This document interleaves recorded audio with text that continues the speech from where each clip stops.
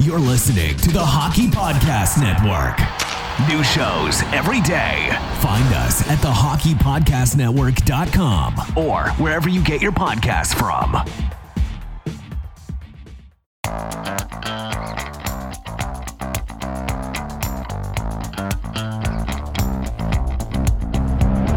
Have you always wanted to hear the hockey stories told from the press box? For your premier source of hockey prospect news from across the AHL, NCAA, Canadian Hockey League, and international leagues, this is your all-access pass to The Press Zone, a hockey podcast packed with news, analysis, interviews, and entertainment featured on AHLReport.com.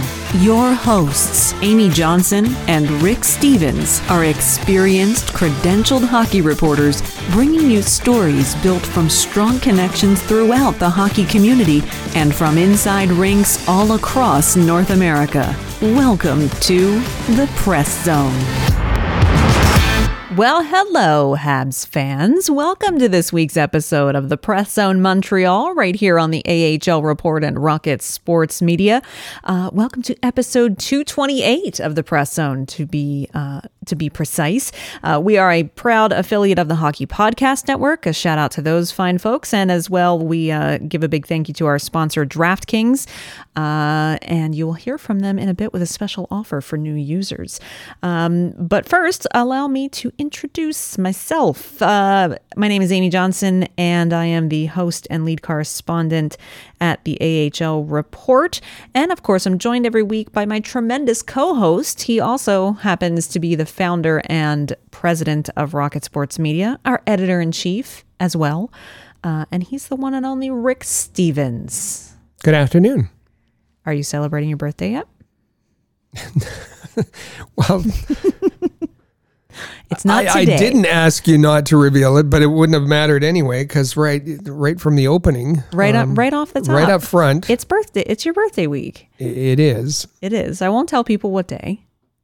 Later this week. I won't. It's not today. Today being Tuesday, because we're recording on Tuesday. That's right. Yeah. So I won't say what day of the week it is. I just happen to know that your birthday is this week. So it is. I'm not celebrating yet, but thank you. You're welcome. Happy birthday. I take full advantage of the week-long birthday celebration. So all right. It's fun. It's more fun than the Habs have been having lately. True. Not more fun than fantasy sports, which you seem to have had a good week. I went 4 for 4 this week in fantasy football, and then there's the hockey on top of that. I lost both of those this week. You lost perfect in fantasy football and a big fat 0 in. Well, it wasn't a 0. I still got you still got the points. Yeah. But one of them was a complete, just bad. Mm-hmm. It was Shane. You're up against Shane. I was, and he trounced me. But then I had a close one against, I think, Michael E. In the second one. So yeah, it was an okay week for hockey. Very good week in fantasy football for me. Congratulations. Thanks. How about you? I think I went 2-2 in fantasy football. I was in kind of an awkward position last night, as in my ESPN league, I had Patrick Mahomes going, so cheering for him, except I was playing against Mahomes in one of my Yahoo leagues, so I was kind of, well, you need to get this many points, but not this many, and, I just couldn't, I couldn't. I know. Couldn't make it work. Halloween was this weekend, and I didn't get any candy. And I'm a little disappointed about this, but it was a little busy this weekend. Yeah, that's true. Gotta say, but I'm longtime listeners of the show will know that I am quite sad to announce that I have discovered that there is a member of the Rocket Sports Media team who likes candy corn. Are you asking me to put that question on our application process? I was not aware that needed to be a stipulation, and I have found out in hindsight that it does. Maria. You're that opposed to Maria loves the stuff. Okay. Loves it. I found out two interesting things. Well, the funny thing is, of course, longtime listener, former RSN contributor Kathy, I pulled her in on the conversation. I said, "Oh, Kathy, you can tell her how I feel about candy corn." Anybody who has listened to this podcast for all of the years that we've been doing this has heard me talk about candy corn every gosh darn Halloween. And it is how it's just the most vile substance on the face of the planet. Not only did I find out the interesting information that Maria loves the stuff, our dear colleague and friend Mike Raschel says he had never heard of it until, quote, this year when it seemed to blow up around Halloween, end quote. I shouldn't put quotes because that was pretty much paraphrasing, but claims he had never heard of candy corn until this year. I think that a dairy farmer would be familiar with all forms of corn. Well, this is true. This is true. So I told him it's been around since the late 1800s, unfortunately. And it seems that I told him if you like vanilla flavored wax, then go ahead and try it. Maria seems to have convinced him that he needs to pick some up and try it. So we'll see if, I don't know, we might have to exile both of them to a far corner of the team. I see. I have very strong candy corn opinions. We've heard over and over again.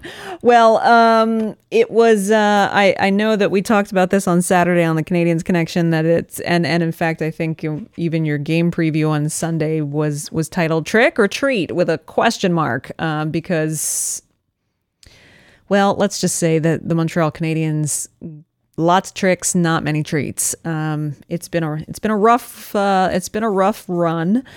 So we are going to talk about this start that the Canadiens continue down the path of not winning. But more importantly, we're going to talk about the roster movement that's taken place this week with Cole Caufield going down to Laval, and Michael Pezzetta and Alex Belzile both being recalled by the Canadiens to play on Tuesday night against Detroit. In our second segment, though, we are going to focus on the Rocket and how they performed last week. They had a 3-game homestand last week, and certainly coming off of a weekend road trip where they went 1-1 with a shutout for and a shutout against. I think they were probably hoping to have a decent homestand last week. The numbers didn't quite go in their favor in each game, though. So we'll talk about that. We've also got audio for you from JF Uhl and some of the players that we'll go over. Lots of stuff there. And then in our third segment, we've got some great AHL news to bring to you. But our dear friend Patrick Williams is back for this week's edition of the AHL Hot Stove. Oh, it is a great conversation. We're going to talk about the fact that the AHL has had its first COVID game postponement. That's kind of like an ominous sign.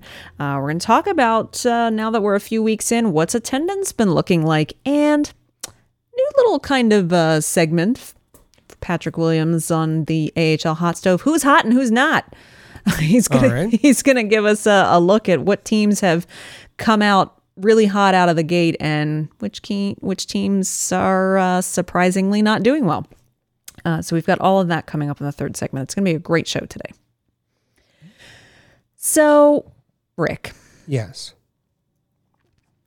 What do you get when you have a team that continues to lose and lose and lose and puts up a historically bad record for losing at the beginning of a season? Like, how many years has it been since it's been this bad? Since the 1940s. 70 years.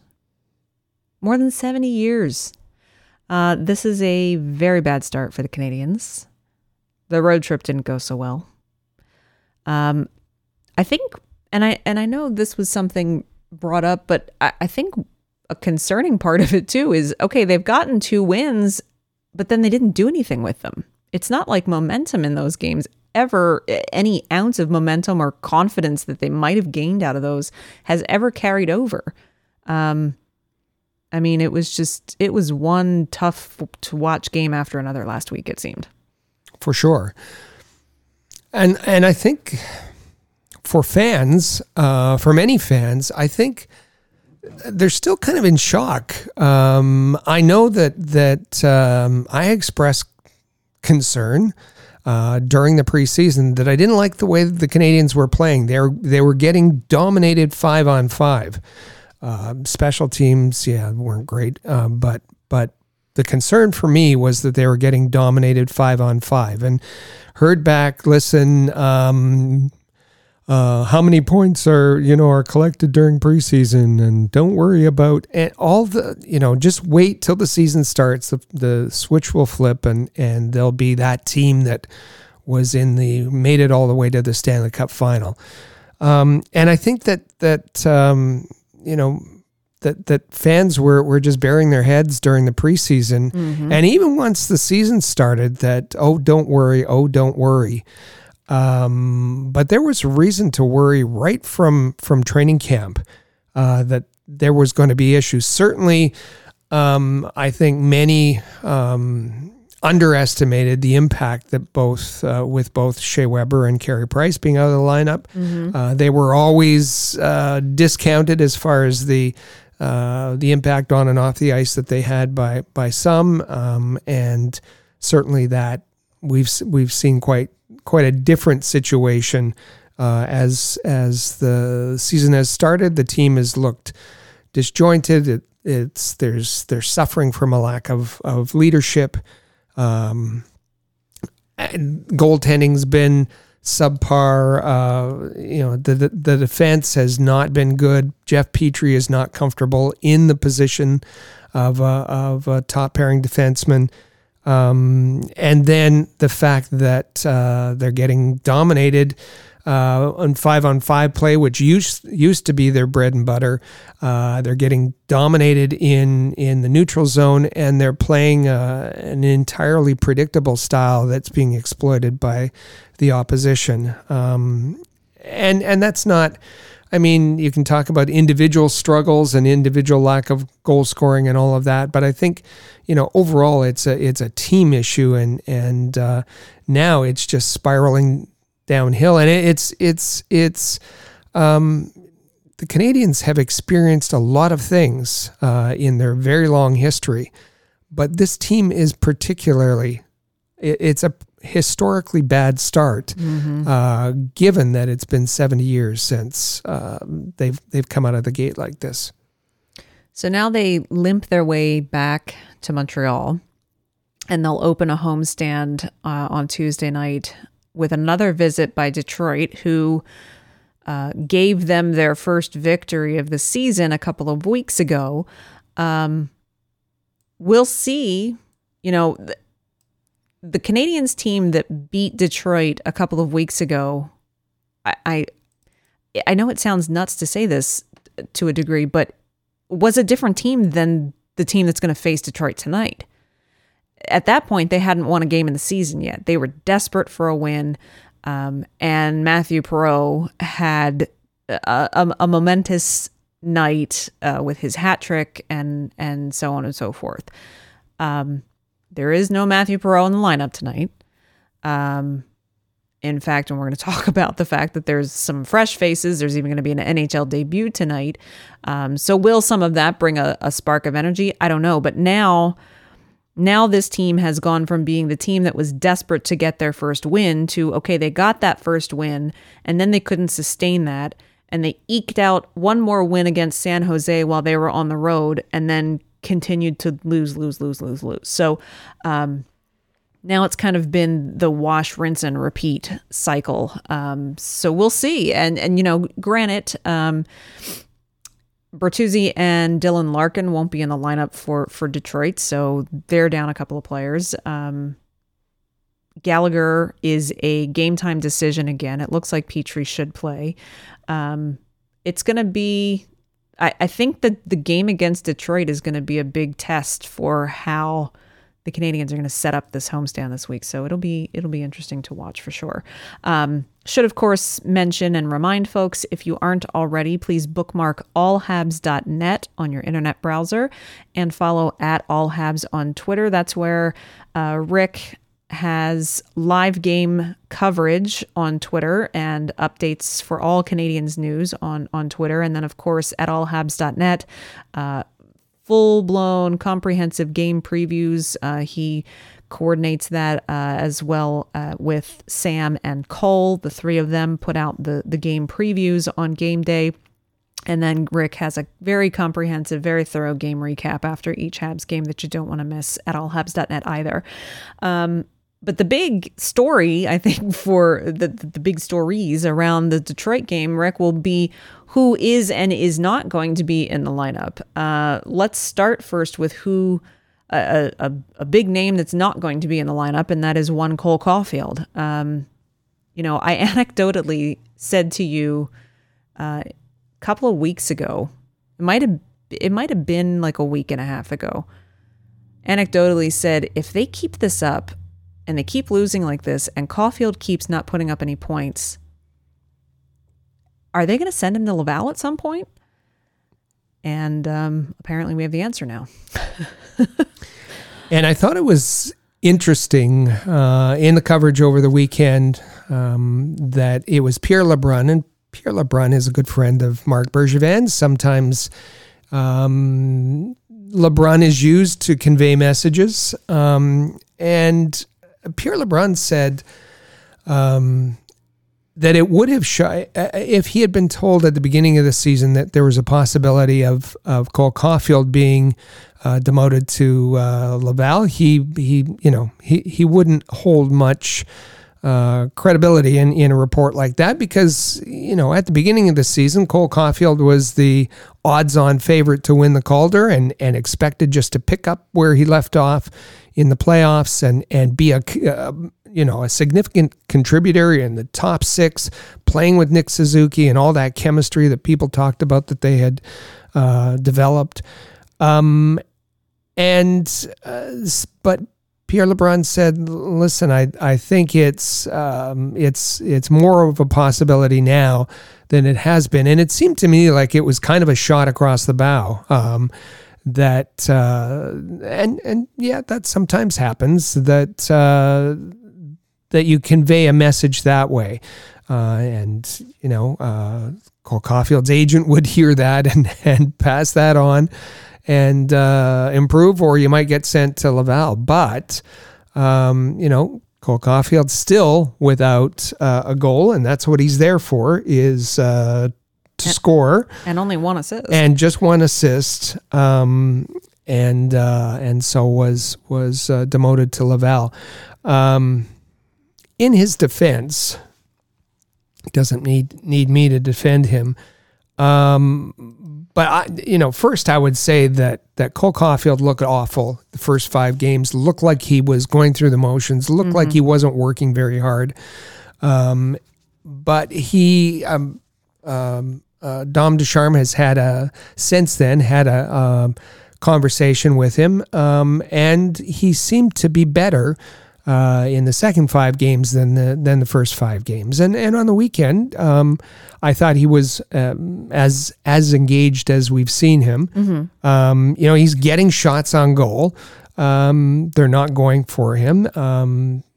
There was a graphic that was put out during the coverage that, we've talked about before on both the Canadiens Connection and here, how difficult zone entries have been for the Canadiens, both 5-on-5 and on the power play.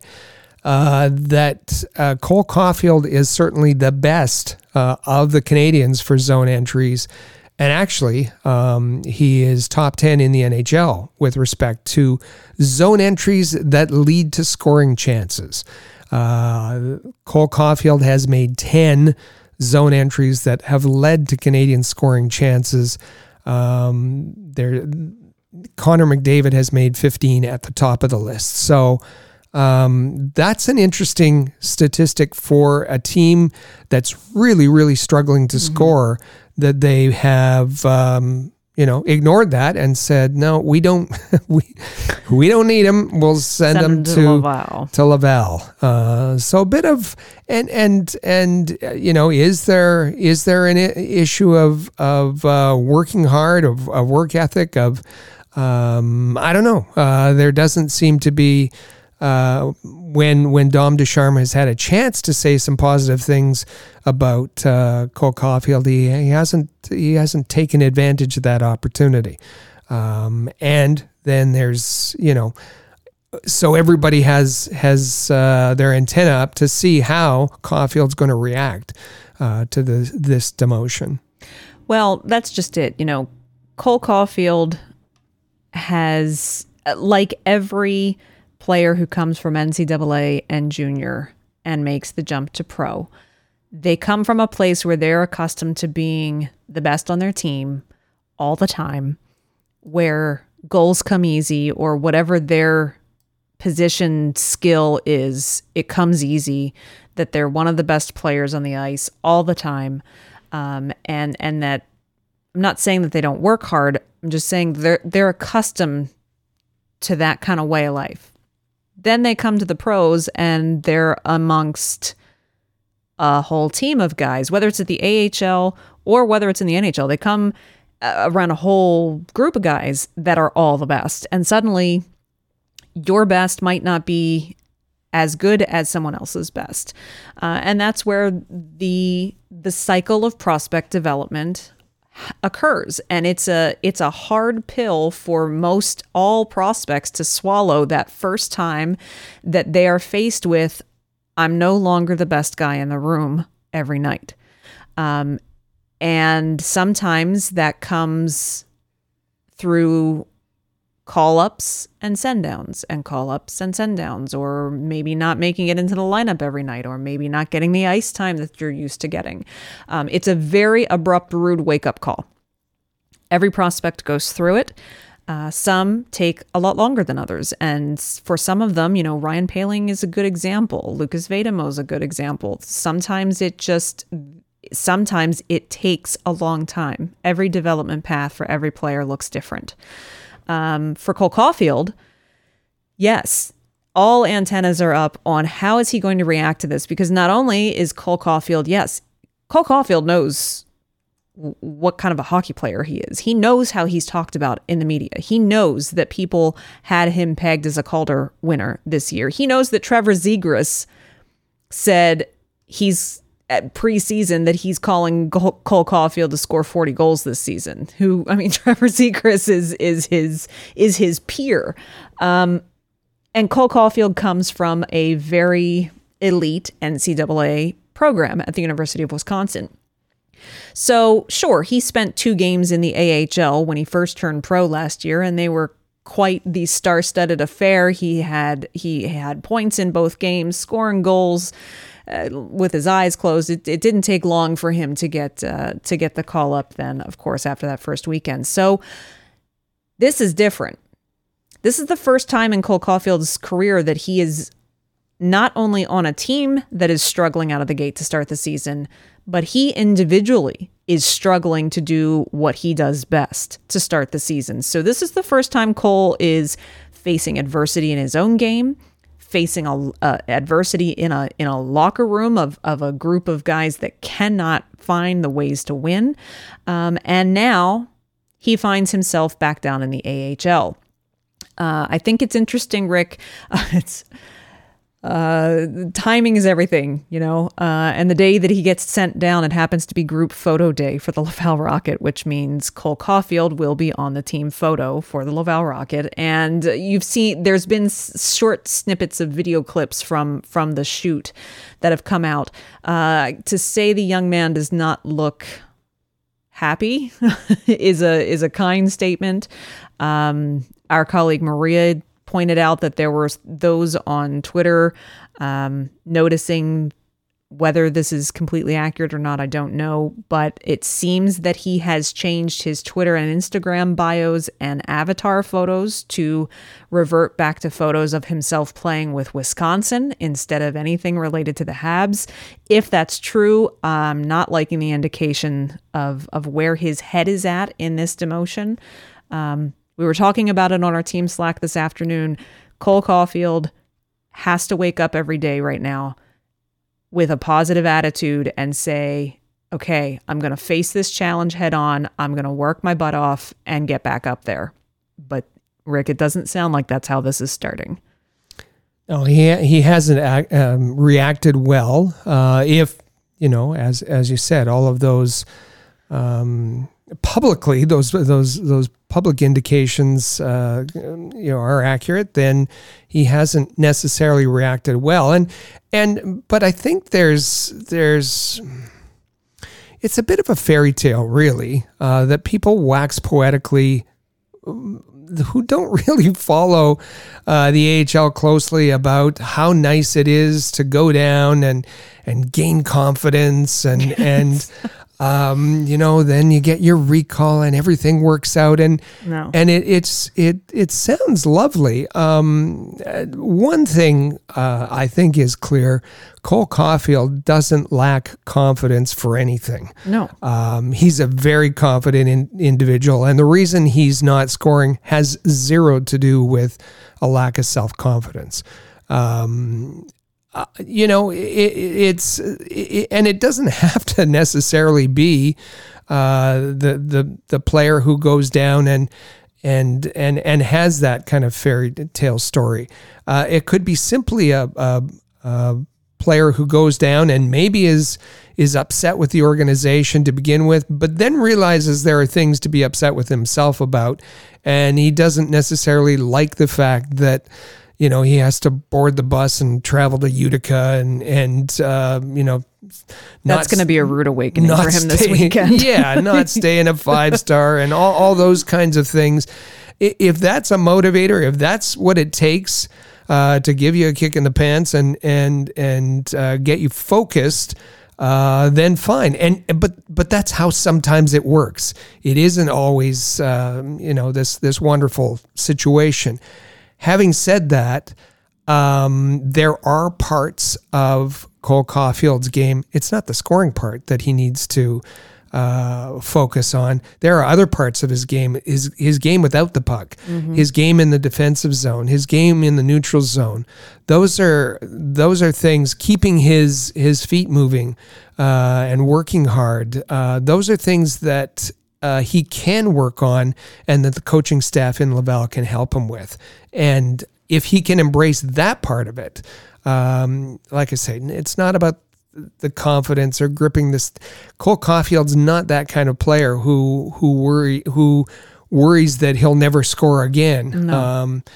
That's not what we're dealing with here. But whatever it is, he needs to get through this and get back to the Canadiens and doing the kinds of things we know he can do. The interesting part is that Laval does not play at all this week. They don't play a Wednesday night game this week. So Cole Caufield getting sent down on a Monday, the organization knew in doing that Laval would not play until they played on the road in Syracuse this coming Saturday night. So if things don't change and he stays where he's at, he's got an entire week of nothing but practice ahead of him with the Laval Rocket while he sits at home and watches the Canadiens play 2 games at the Bell Center this week. That's going to hurt. That's going to be a big bruise to the ego.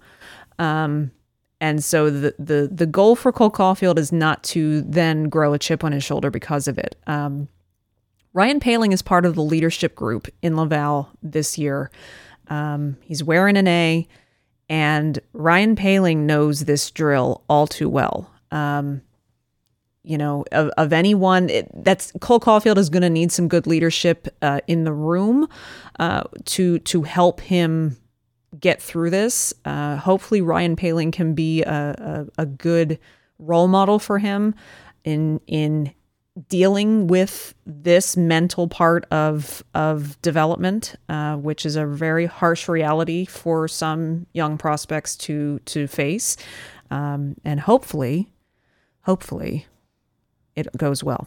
Because we don't want to see Cole Caufield is not the type of prospect that we want to see get stuck in a cycle of getting sent down, starting to perform and produce, getting called up, and things go south again. So then he gets sent down again and called up and sent.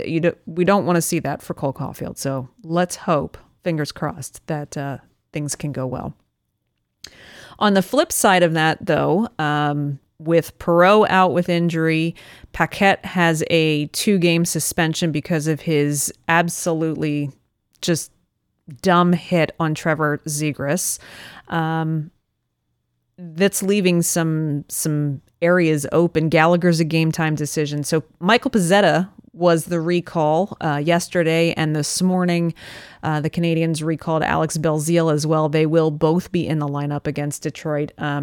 And Rick, I will start this by saying I'm happy for Michael Pezzetta that he's going to get his NHL debut tonight. He is going to realize the dream that he's been working for his whole life to get to play in the NHL, and that's going to happen for him tonight. And that's an exciting thing for a hockey player.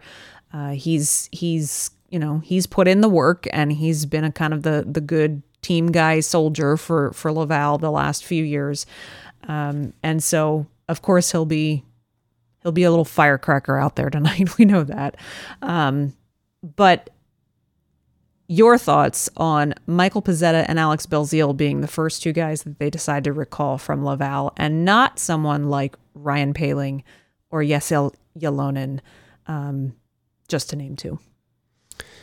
Alex Belzile, I can get through that quickly. There's non-hockey reasons for him to be in the lineup. You have both Perreault and Paquette out, and so Belzile comes up for a non-hockey reason. Alex Belzile is a player, and I've said it before, who has ECHL skills and who can play well in the AHL. Mm-hmm. And he's a fan favorite. He's right. A player that fans like to see. For Michael Pezzetta, again, the nicest of people. Absolutely. He skates well. He's physical. He loves the game. He loves the game. But under Joel Bouchard, remember that Michael Pezzetta was a part-time player, played half of the games, mm-hmm. And when he did play, was a 4th-line player in the AHL. Did not, in a Joel Bouchard lineup, did not participate in special teams. Michael Pezzetta is enthusiastic. He is a team guy. He will stand up for anyone. He is fearless. He is aggressive. He is also careless and undisciplined and takes too many penalties and all of that as well. This is a wonderful experience for Michael Pezzetta. As you said, he is able to achieve his dream. He stood out at training camp mm-hmm. because many of the Canadians were not. And it reminds me, they are two, I'm not comparing playing styles here, 2 completely different styles of players. However, I think back to Marcus Eisenschmidt, and Marcus, he scored a hat trick in one of the preseason games and a couple of goals. He had an unbelievable preseason. This is years ago. And everyone was talking about Marcus Eisenschmidt being, a solution for the top 6 back then, and he wasn't. Marcus is a delightful person, tremendous human being. Enjoyed every moment we spent talking with him. He's a skilled player. Mm-hmm. He skates well. He just didn't have what it took to be at the the NHL level, and he's found his home. He's been playing in Germany for Adler Mannheim and one of their stars, and has found his home. He's found his right place. Right. And Michael Pezzetta will find that too, but it is not on the roster of the Montreal Canadiens taking up a fourth line spot. It's not, to be honest. And I love Michael Pezzetta, the person, and his energy and his enthusiasm, and was excited for him and what he did in the preseason. And I'm just as excited for him to get the experience of doing that solo lap and being in an NHL roster. Absolutely. But it is because he made such an impression on the fans, because he is, as I've called it before, that shiny bauble that the Canadians like to use when they're in crisis. Mm-hmm. They bring up a shiny bauble. They bring up a Caden Primo before he's ready. They bring up a Michael Pezzetta because of how the fans will react. And so they'll forget all of the things that the media have been writing about over the weekend. And we've seen it. We've seen, both the English and the French media writing about the losing streak, but writing about how historic this is, writing about an inexperienced head coach who seems to have lost the room, writing about a GM who's in limbo and doesn't have a contract, writing about an owner who is MIA.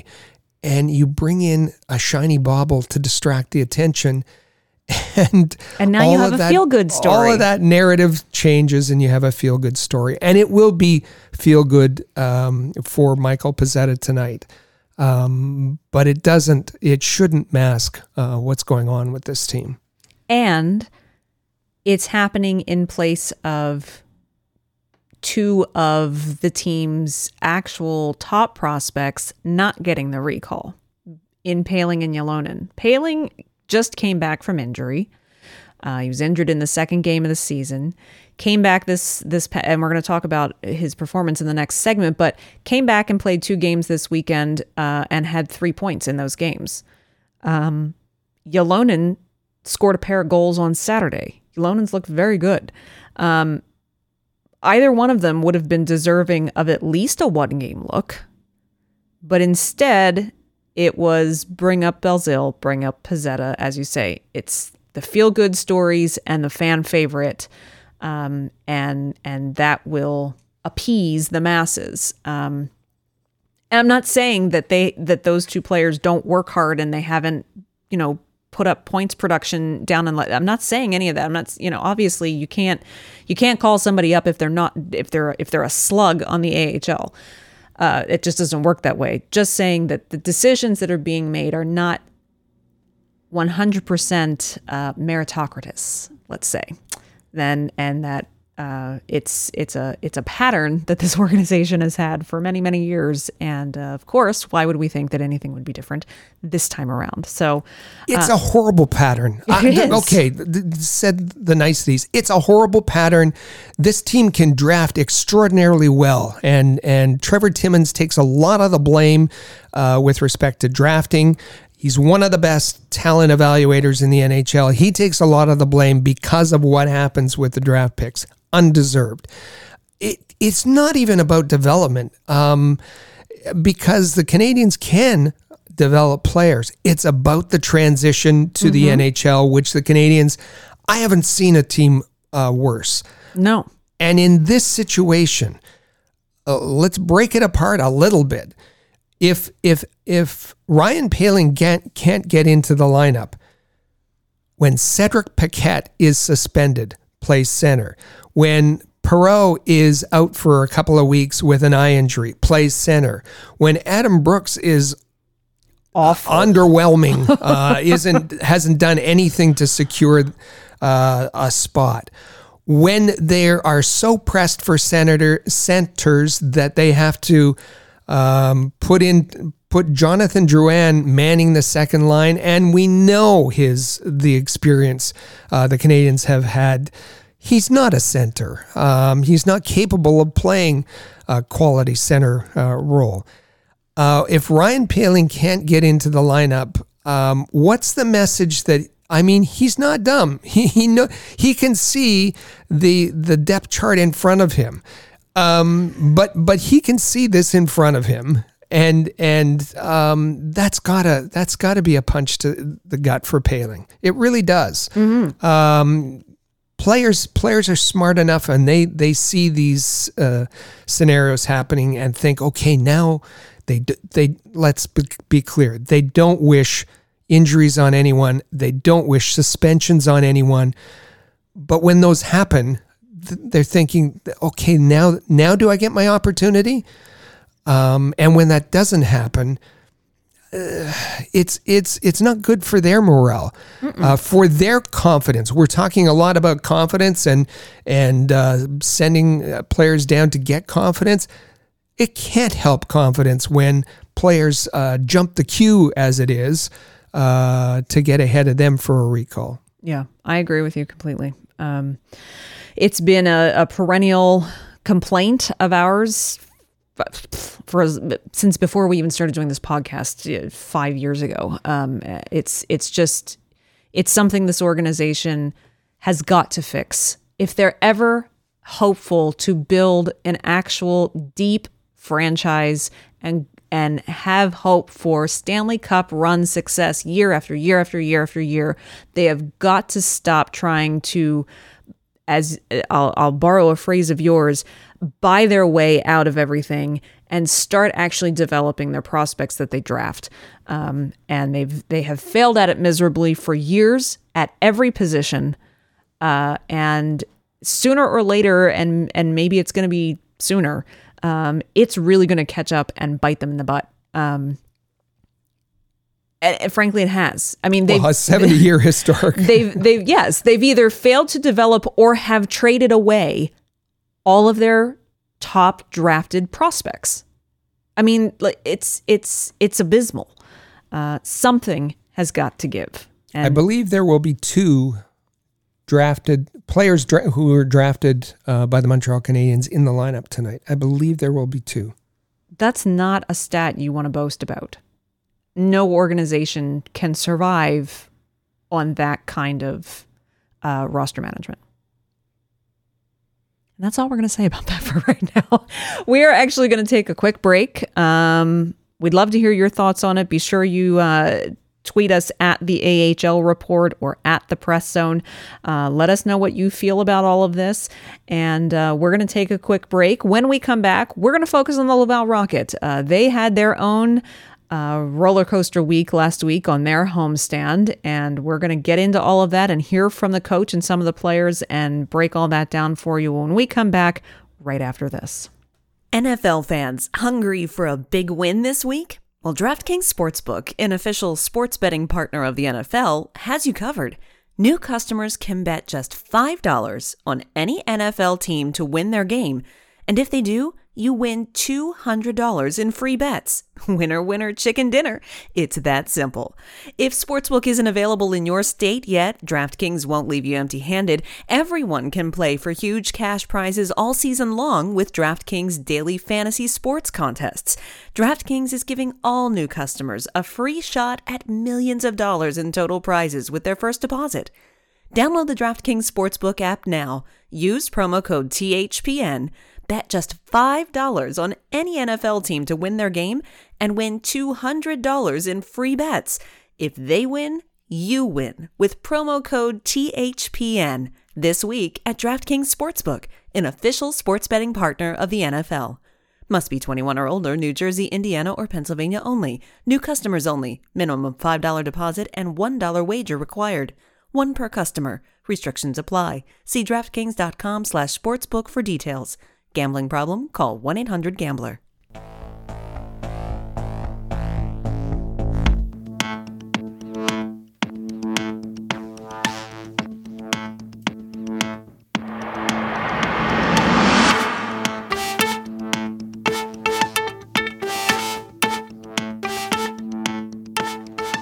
And welcome back to the Press Zone Montreal, right here on the AHL Report and Rocket Sports Media. Once again, I'm your host, Amy Johnson, joined by my co-host, Rick Stevens. And I will remind you once again to be sure you're following us on Twitter at the AHL Report. That's where you'll find live in-game updates of the Laval Rocket every game night that they're playing, as well as comprehensive game recaps after each game, including post-game audio with the coach and players. And as well, be sure you're following the podcast at the Press Zone. You never want to miss an episode. Be sure you're subscribed as well. Just take a look down, make sure that you're subscribed to this podcast, hit the notification bell so that you're always notified when there's a new episode out. You know that we're here every Tuesday for you, but just in case you miss an episode, getting that notification never hurts. So, Rick, the Laval Rocket had their own ups and downs last week. Coming off of, when we met here last week, we were talking about the fact that they had gone on their first U.S. road trip since before the pandemic. It was a 2-game trip, started in Providence, where Michael McNiven helped them to backstop them to a shutout against the Providence Bruins. And then they went into Bridgeport that Sunday afternoon. Caden Primo in net that night. And they lost. They were actually blanked 3-0 in that game. And then some comments were made publicly by Michael McNiven after that regarding, accusations about playing while he was not coming out of a game fast enough when he felt like an injury might be happening, and talking about his usage and his place in the depth chart and those kinds of things. So we had speculated last week, will we see things change in net for the team, and for them to go kind of 1-1 on the road trip wasn't ideal either, particularly since the Bridgeport Islanders are not necessarily a force to be reckoned with for them to get shut out by them. So we got our answer in both cases this past week. 3 games, Wednesday night against home against the Toronto Marlies, and then a back-to-back Friday night and Saturday afternoon at Place Bell against the Rochester Americans. Primo would start Wednesday and Friday, so he got 3 consecutive games.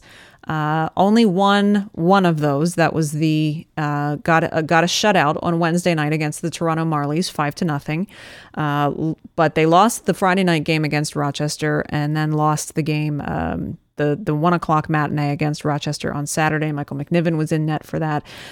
So a little bit of goaltending turmoil, and certainly struggling to consistently get wins.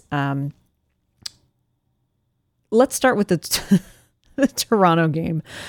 It's no secret that the Toronto Marlies and the Laval Rocket don't like each other. The Toronto Marlies and the St. John's Ice Caps didn't like each other, and the Toronto Marlies and the Hamilton Bulldogs didn't like each other. There's a natural rivalry there between the two organizations. It's no secret. Their preseason matchup was a little more amicable, but that was because it was preseason. This one, however, was an all-out just clown show. Yes, Laval came out with a shutout. They won 5-0, scored 3 goals in the first period, 2 in the second period. Pizzetta actually with the first goal, followed by Belpedio, 2 by Dauphin, and 1 by Jean-Sebastien D. The story of the night, though, for this game was the fact that at the end of the night, the two teams combined for 211 penalty minutes.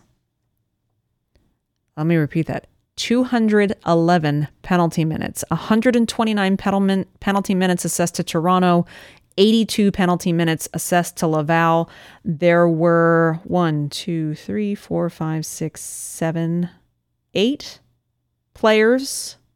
players combined on both teams who were assessed game misconducts in the last 3 minutes of the game because of what in today's age amounts to pretty much a line brawl.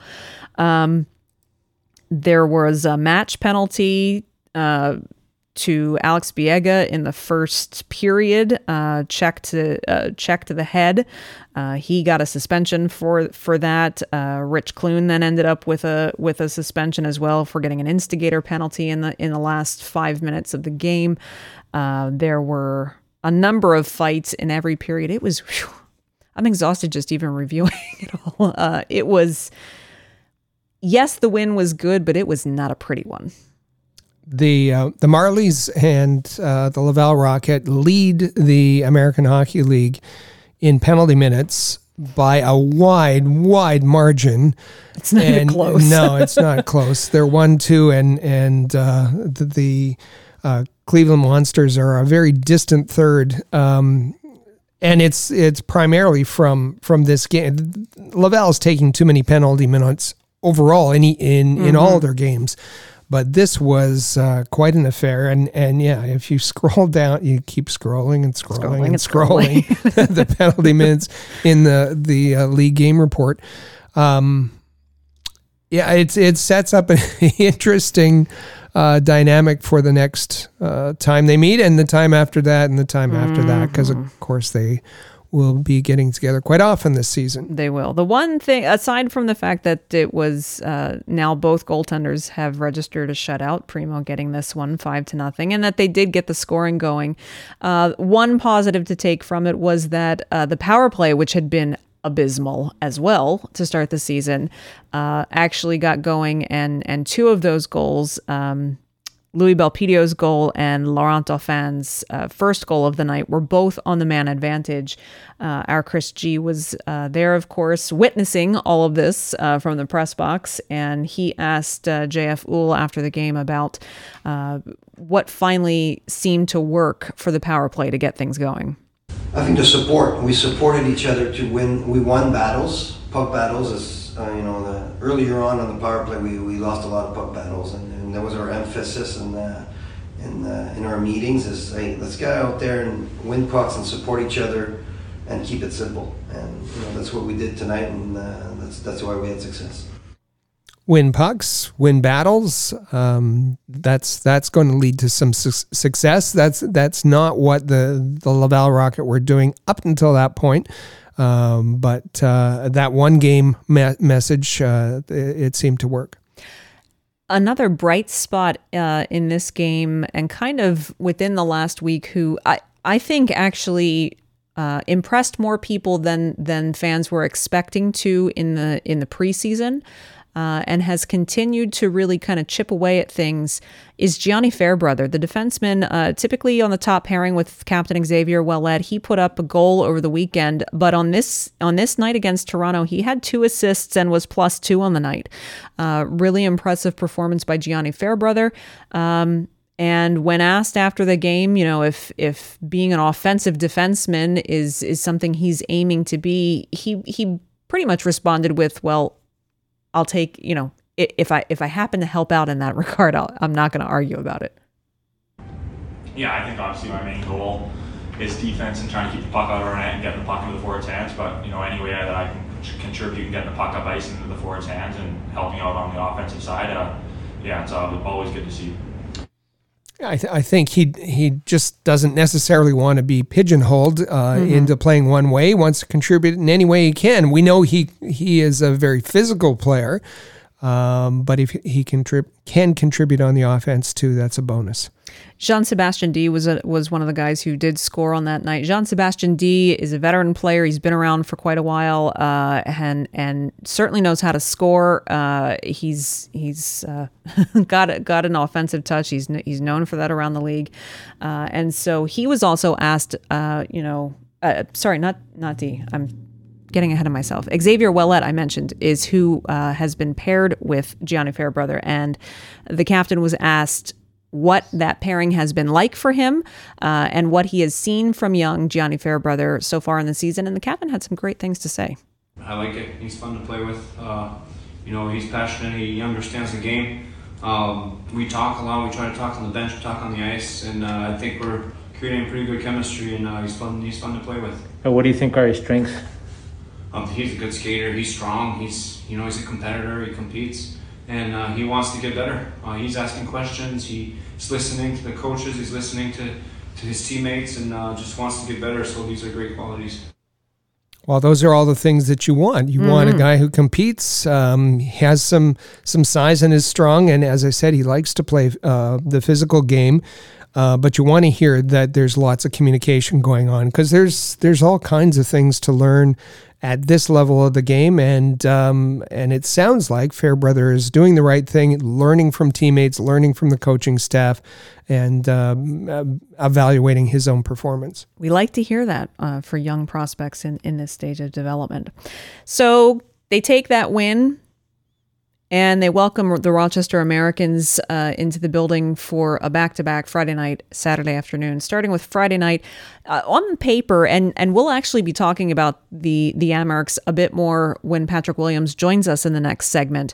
On paper, the Rochester Americans might not look like they're a force to be reckoned with, but they certainly proved this past weekend when they came to Laval that you should not underestimate them.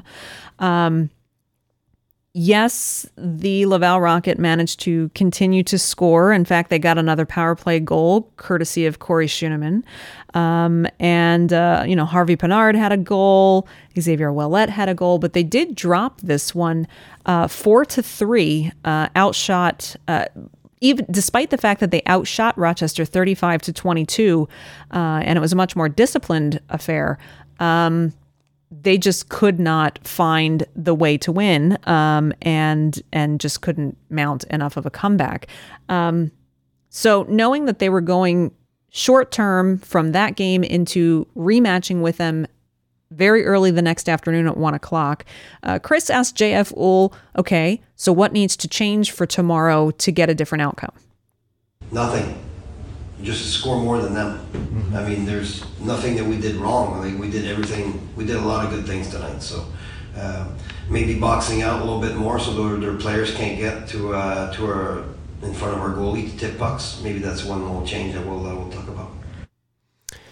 I understand that with a game Friday night and then quick turnaround for a Sunday afternoon or a Saturday afternoon game, there's not much sense in trying to go through a lot of dissecting the game and implementing changes. I understand that, and if he had answered that way, I would perfectly understand. But to answer the way he did was a bit of it's odd for any coach at any level to say, no, we have nothing to learn from our performance, and we're not going to make any changes for our next game. And we just need to score more than they do tomorrow.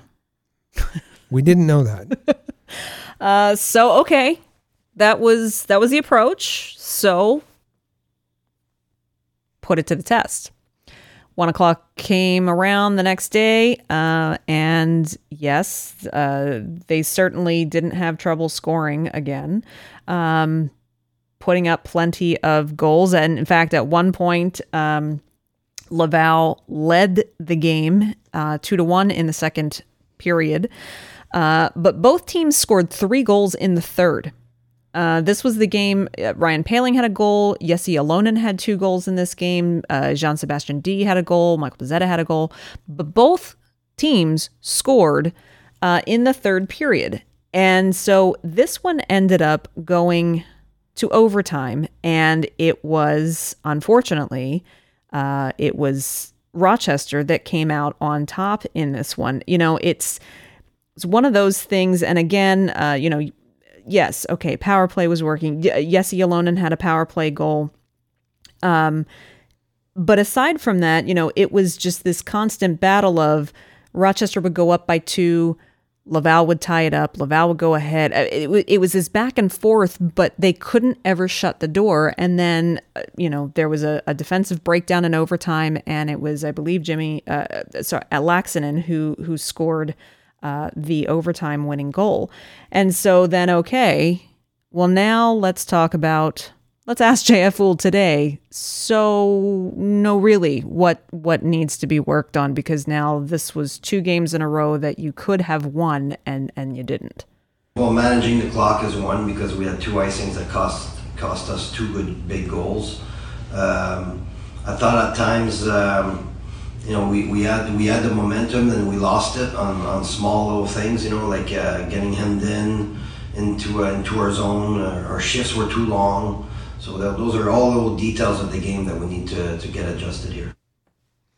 And I think consistency of effort, one of the big contrasts in the game, as you said, maybe Laval has a little more talent if you balance the ledger, but hard work in this game won out, and it was a consistent hard effort every shift for Rochester. They just simply outworked Laval and ended up with the overtime win.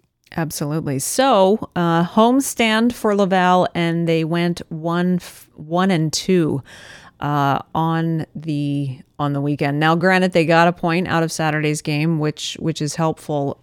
But now a full week off practice. They go on the road again this weekend, and they're playing Syracuse and Utica. These are two teams that have notoriously always given the Habs AHL affiliate trouble, particularly Syracuse. Charles Hudon is now playing for the Syracuse Crunch. He's doing quite well. He's also there with Gabriel Dumont.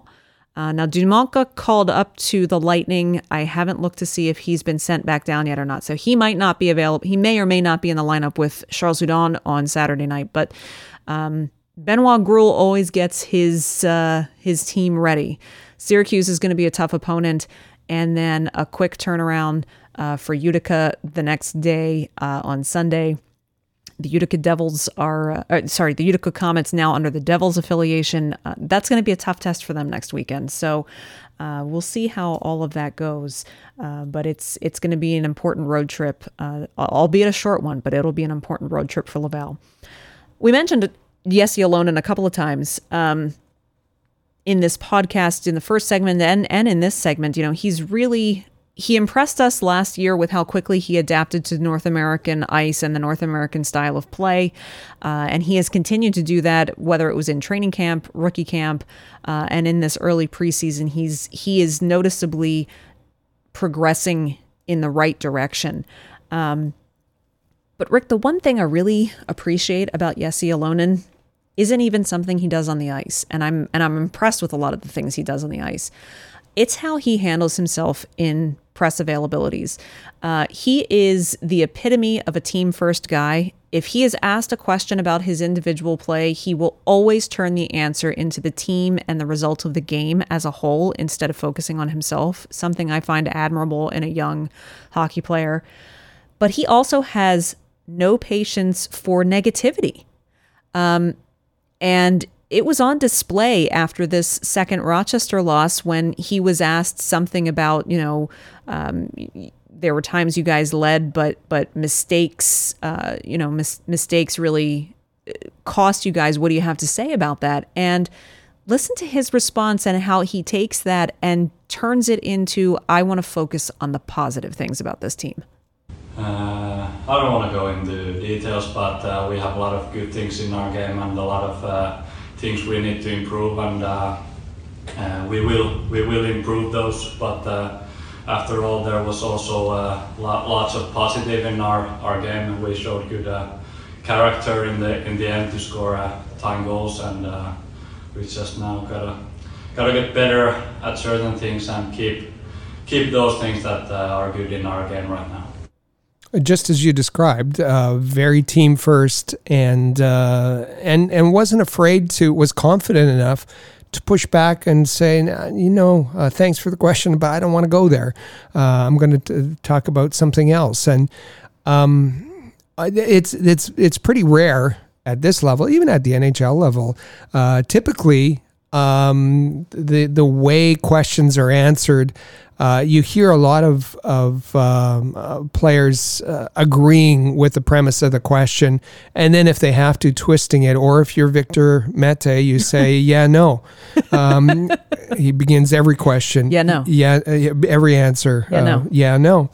and he'll go in the opposite direction. But it's unusual, and it's it may seem like a little thing, but it's certainly speaks to his maturity and just. He needs to work on consistency, but he's one of the few players in Laval that looks like an NHL caliber player. The way he skates, the way he shoots, the way he thinks the game, the way he plays the game at pace. He just needs to do it every single game, and we hope he'll be primed for a call up. I'd like to see him on a line with Lehkonen, if that's possible. I don't know if it is, but I don't know. I'd like to see him get a shot in the NHL soon. So I started to allude to this earlier in this segment. Jean-Sebastien D was asked about Ylönen's play, coming from a veteran of the league and one who's respected as a veteran and for his level of offensive production. And he had some really glowing remarks to say about Jesse Ylönen. No, I mean, he's a great hockey player. You can see his talent out there. He's got some poise. He can shoot the puck. I think it was just a matter of time before a puck was going in. I think he's going to be really good this year for us, and just fun to see him score. And it's nice to play with him. I'm going to try to teach him what I learned in my career so far, and try to be a good teammate for him, a good veteran, and then support him along the way. You like to hear that. You like to hear that a veteran, an AHL veteran, is going to try to pass things on. And we've seen that whether it was Jake Lucchini or Jordan Wheel in the past when they've been in Laval, take that role. And we're kind of looking to see who was going to play that role this season. And the first candidate steps up. And I agree with you. I liked what he had to say. He had very positive things to say about Ylönen's game, but I agree. I like to hear that he's kind of putting it on himself that he wants to try to pass on some wisdom and knowledge to Ylönen and help him grow his game. And I think that's going to be a great thing for both players. So, as we said, the Laval Rockets now facing a road trip this weekend, possibly with Cole Caufield in the lineup, and we'll see how long Pezzetta and Belzile stay up with the Canadians. We will have all of the coverage for you of both Laval's road games, both in Syracuse and in Utica on Saturday and Sunday over at ahlreport.com. I'll have full game recaps after both games, as well as I'll be doing the AHL Report Twitter live game coverage at the AHL Report. So be sure you're following along. Bookmark ahlreport.com. And we've got lots more great content for you coming about the Laval Rockets, so you don't want to miss any of it.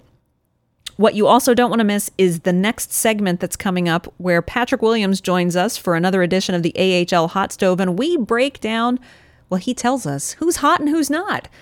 Don't go anywhere. We'll be back right after this. For all the latest news, interviews, analysis, and commentary about the Laval Rocket, Lehigh Valley Phantoms, and every other team in the American Hockey League, as well as information on prospects, junior hockey, and international hockey, head over to ahl.report, the home of the AHL Report. Follow along on Twitter at the AHL Report for live game updates, ringside photography, game recaps, and articles containing exclusive audio and video of your favorite players. That's the AHL Report, proud partner of Rocket Sports Media. ahl.report.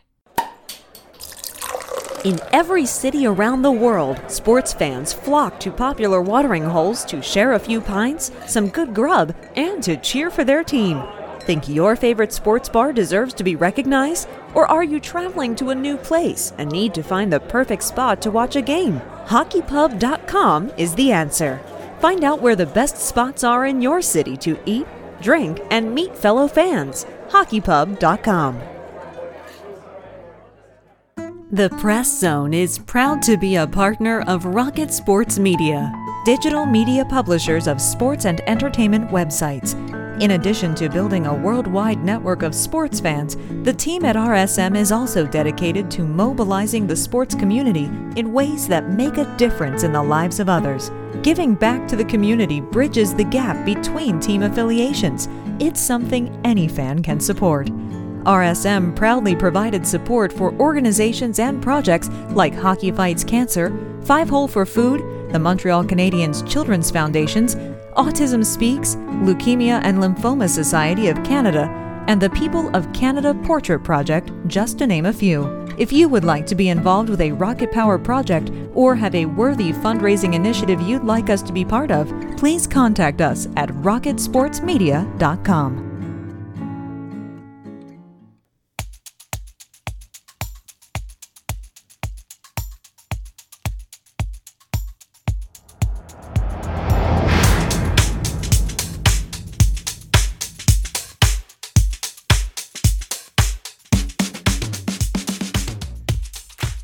And welcome back to the Press Zone right here on the AHL Report and Rocket Sports Media. We are so glad that you are with us today. One more time, I'm your host, Amy Johnson. You can find me at Flyers Rule on Twitter. And with me each and every week is my wonderful co-host, Rick Stevens. You can find him at All Habs on Twitter. And make sure you're following us at the AHL Report for all of your AHL Report news and recaps and updates and headlines. In this segment, we do have Patrick Williams joining us in just a moment for the AHL Hot Stove. But before we get to that, a little bit of news to take care of. Of course, Rick, let's kick things off with the AHL Player of the Week. It's a name that is synonymous with goal scoring. That's Andrew Podorowski, forward from the Chicago Wolves. Way up there at the top of the scoring leaderboard for the AHL this week. 9 points in 3 road games. That works. I think so. That works. 4 goals and 5 assists.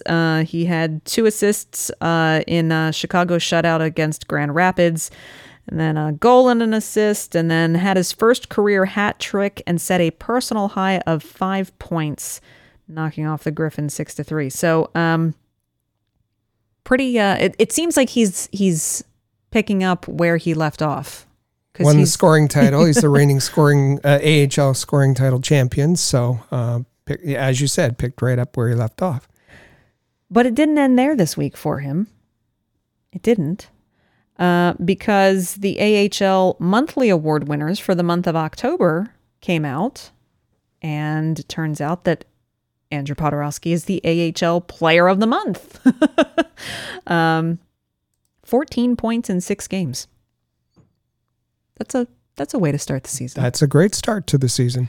Along with that, of course, we have the AHL Rookie of the Month. And this is a guy, Rick, that I think we're going to hear his name quite often. We saw him play 2 games against the Laval Rocket this past weekend. Jack Quinn, the AHL Rookie of the Month with 5 goals and 5 assists, is well on his way. Very impressive. Very impressive in that group that works hard with some great AHL veterans. There's the budding prospects for the Buffalo Sabres like Jack Quinn, and he's going to be a good one and off to a great start this season as well. Absolutely. Of course, we can't leave the goaltenders out.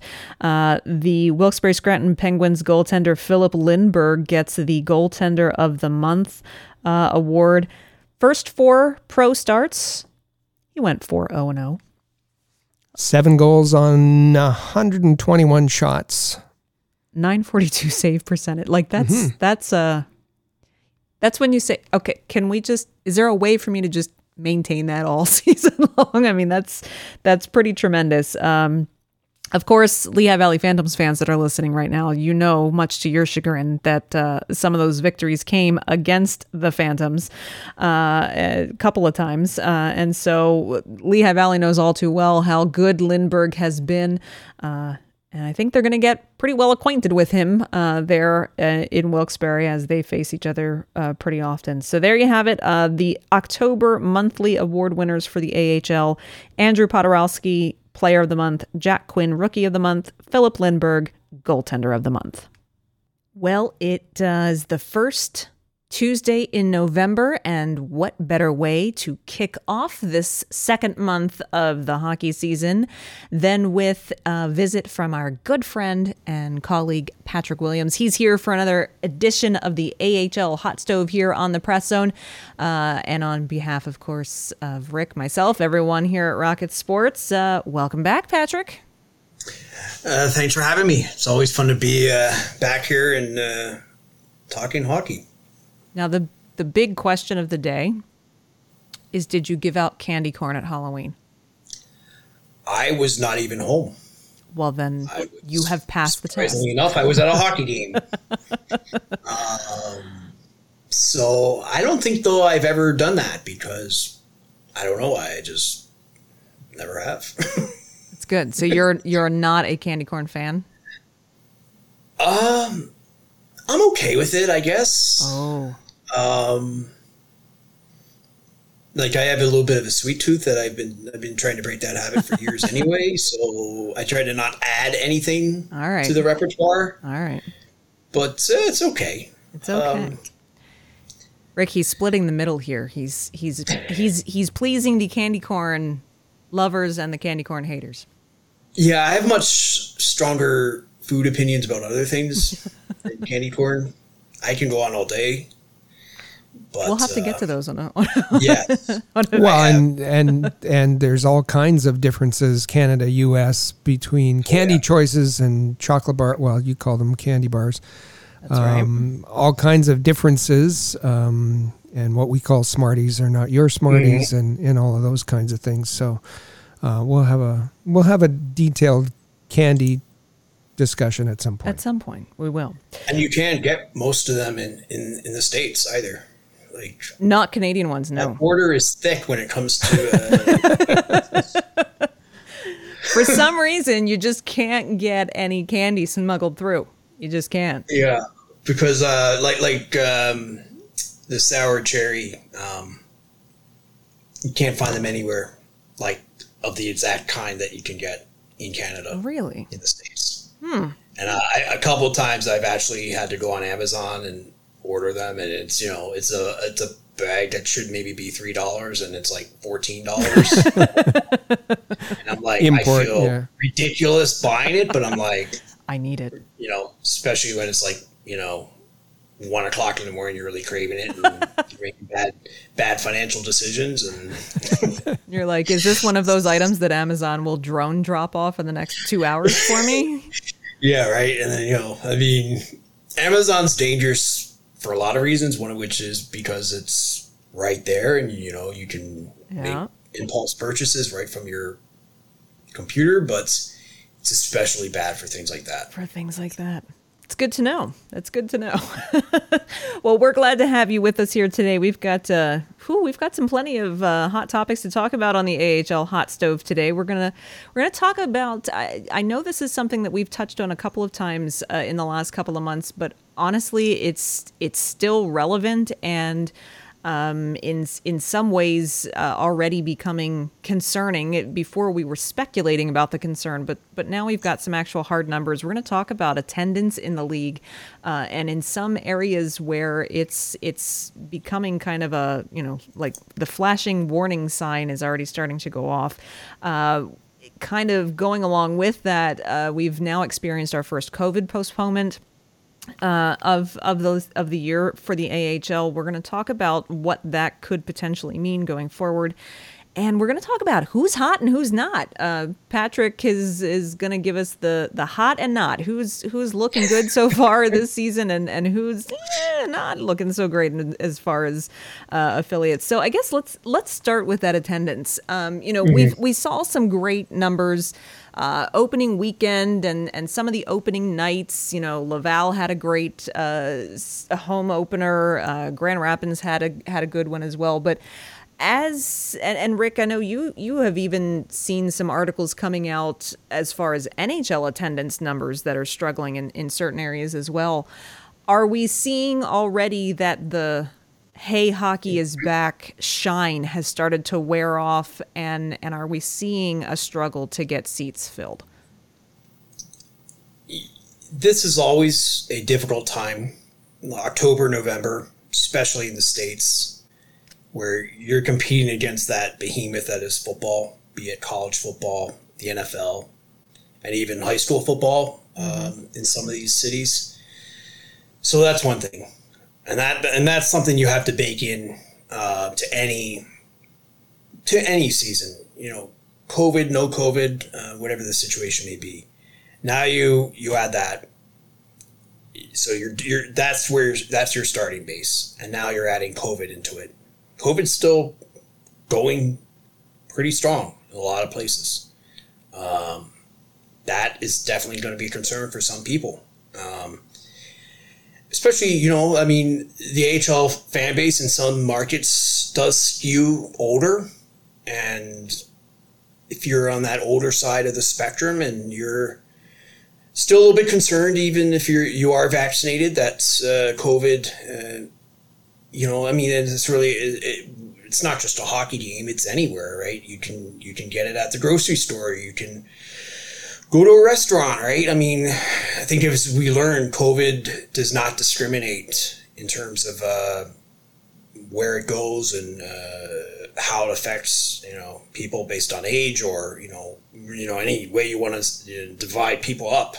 It's a factor, right? So, and hockey's not exempt, as we've seen for the past year and a half. Hockey's very much tied into what's going on around it in society, and this is very much the case. And then I think the third factor is it's the state of the economy right now in both Canada and the States.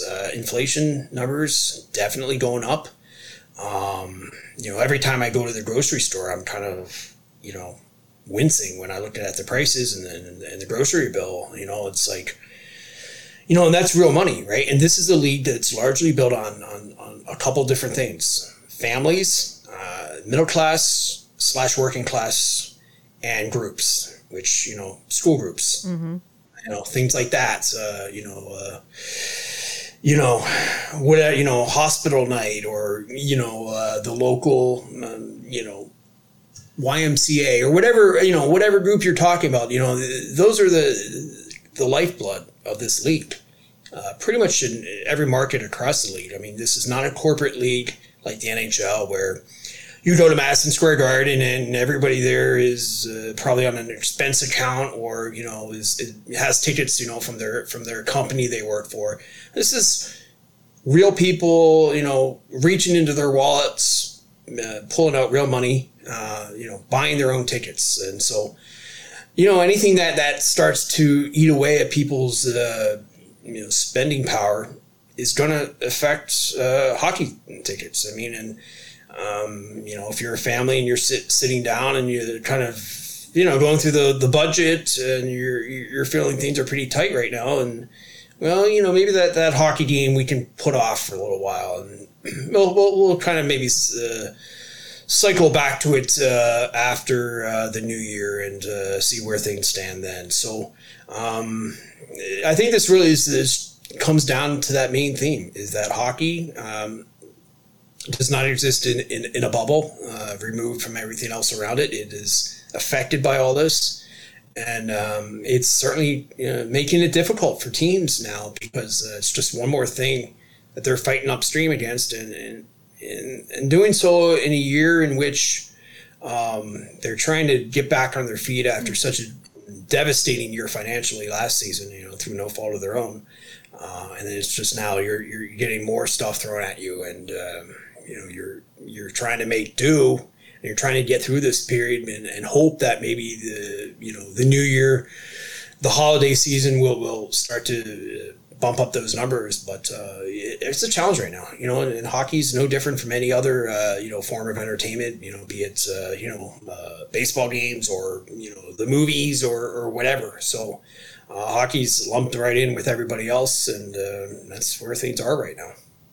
And I think if there is a difference, it comes in that hockey, or the NHL, is more dependent on ticket sales. Their revenue, a higher percentage of their revenue comes from ticket sales. And then when you move from the NHL to the AHL, it's even more so revenue driven by ticket sales. And And so these these franchises, these AHL franchises, who already had a difficult year, there's a cash hole there that they had to fill from last year. But if they're not getting big ticket sales, they're unable to even to keep their regular stream going. And you look at some of the, we can't look at last year because there was just handfuls of people in the building. But when you go back, and so far this year, average attendance in the AHL is about 4,100. Now, when you compare that to 2 years ago, 5,500. So there's a significant reduction. And part of that, as you said, is it's tough to sell tickets early in the season because of the other the competitions with other sports. But you expect that there would be a bit of a bump. All of the teams have had their home openers, and you expect there would be, fans who've been waiting for a long time to come back to their teams. So you might have a bit of a bump in the average, and we haven't seen that. And when you look at, 2019-20 was the average attendance was 5,500. 2018-19 the average attendance was 5,800. 2017-18 the average attendance was 5,900. So over the past 5 years, the average attendance is coming from near 6,000 to now just 4,100 at the beginning of the season. That's a significant drop league wide, and a hit to the revenue. And on an individual team basis, there are some that are very concerning. We were talking before we went on the air.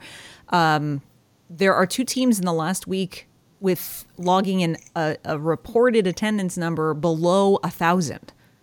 Both Belleville and San Jose in the 900s on one given night in the past week.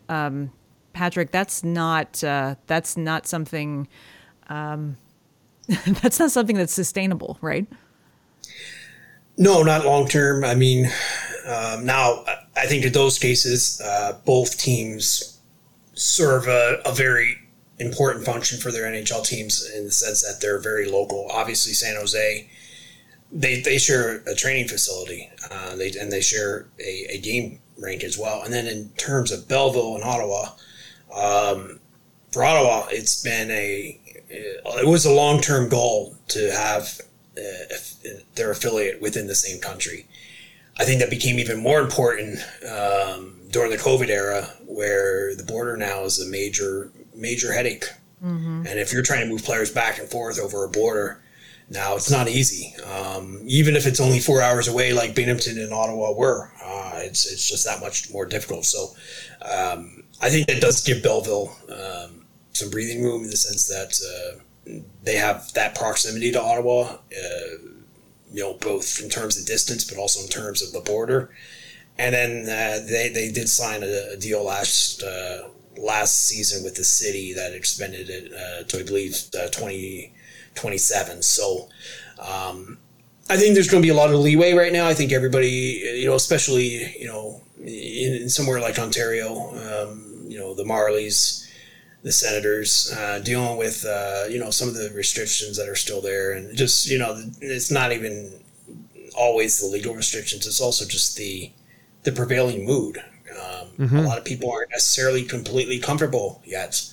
And that may take time, right? I mean, people got accustomed to a certain way of living for a year and a half, and it's not easy to always just, kind of flip a switch and everybody flocks back to doing what they were doing in March 2020. So, it's a challenge. I mean, there's no two ways about it. I mean, it's hockey's, again, no different from anywhere else, trying to deal with these things. Minor league baseball had some of these same issues this past summer. And that's with the benefit of being outdoors and the benefit of, having a higher profile than hockey, if we're being honest. And so yeah, there are some real challenges. I kind of want to see this play out, but, it's again, you can't remove hockey from the greater picture of the world around it, and as long as this virus is hanging around and certainly affecting everybody's life in one way or another, that's going to be something you have to work around. Now, I guess the concern is this a pandemic or does it become endemic? And if it's endemic, how does not only hockey, but how does society kind of pivot towards managing that and I guess learning to live with it? So that's another thing. As we've learned in the past 18, 19 months, just when you think you have things under control a little bit with this virus, it kind of throws you another curveball. And a lot of places earlier in the summer, it looked things were looking up, and then that's the whole July, August variant came in and really threw everything for a loop. And I think that also hurt some teams in terms of you're trying to do ticket sales in the summer, drum up interest, drum up business, and then that hit in July and August. And I think that definitely took the wind out of the sails for some teams. So we'll just have to keep an eye on this. But I do think it's a challenge that everyone, not just in the American Hockey League, the CHL, the ECHL, college hockey, whatever you're talking about, has to fight this battle and hopefully come out on top. Well, that actually kind of leads right into our second topic, which is, things were optimistic over the summer. Then we saw some surges coming back with the pandemic towards the end of the summer. And now, the NHL has managed to, we've seen a lot of NHL players and coaches and staff members go in and out of COVID protocol, whether they're symptomatic, asymptomatic, close contact, you name it. And which is already concerning, given that the 99.9% of the league is fully vaccinated. But now we see, just this past week, there was an issue that cropped up with the San Jose Sharks, having a bunch of people go into COVID protocol, and not a day or two later, that trickled down to their AHL affiliate, the San Jose Barracuda. And we've now had, as a result of that, the AHL's first postponement of a game due to COVID-19. Patrick, do you have any additional information on that, or just in general, we're hoping this is not going to start to become the new cycle again? Well, yeah, and we all, that's the last thing anybody wants to see, for many reasons. One of which is obviously hockey, but obviously the greater good of everybody's health. But I don't have a whole lot more information just beyond the fact that it's San Jose, where the Sharks and the Barracuda share a training facility. So, there's a lot of crossover between players, and, guys come up and go down all the time. And, you hear anytime you talk to anybody with San Jose, that's one of the first things they say, this is so convenient. We can, you send a player up and down, all he has to do is walk down the hallway. And so, it's a situation where you do have that proximity now. So now it's crossed over into the San Jose Barracuda. And, a day earlier, they had lost 5 players on recall to the Sharks, who had that whole breakout happen to them. So the Barracuda were already a little bit shorthanded. And then you lose a couple more players to COVID protocol, and all of a sudden now you're really looking at a very, very thinned out lineup. So I don't have a whole lot more beyond that, just that this is going to be something to keep an eye on. And like you said, 99.9% vaccination rate.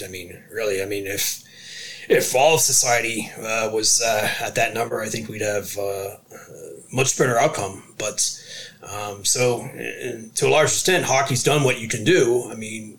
Now do you want to, I guess the question is, do you have to look at going back to some of the protocols from last season where, you're talking about distancing again, you're talking about everybody kind of, being in their own little bubble with, away from each other, beyond the ice. I don't think there's a lot of appetite for that. Understandably so. I don't think anybody anywhere has an appetite for that if, if we're being honest. But yeah, it's a challenge because you've done the vaccination, and the vaccination was not, obviously it's not 100% in terms of effectiveness, but there was a lot of hope that was going to kind of be the magic bullet here, and that was going to keep all this at bay. And unfortunately, it's not. And then again, it comes back to that theme. Hockey's not exempt from everything going on around society, and you can catch the virus, within a hockey team. You can just as easily catch it, when you stop at the grocery store on the way home and pick up bread and milk. It's something to keep an eye on. It's going to be more difficult this year just in terms of rescheduling, just because you have so much more of a filled out schedule. 68 games for some teams, all the way up to 76 for others, and there's not a whole lot of gaps in that line in that calendar. Now, I think the one beneficial thing there for San Jose is it was a game against Stockton, which is only an hour or so away, so that's pretty easy to fill in. But let's say if it was a game against Colorado or something, where now you're involving airline travel, so that's a lot harder to reschedule, and so we'll have to keep an eye on it. It's very obvious though that the AHL is erring on the side of caution. They didn't just say, well, you know what, you have to play who you play, call up players if you have to, and game on.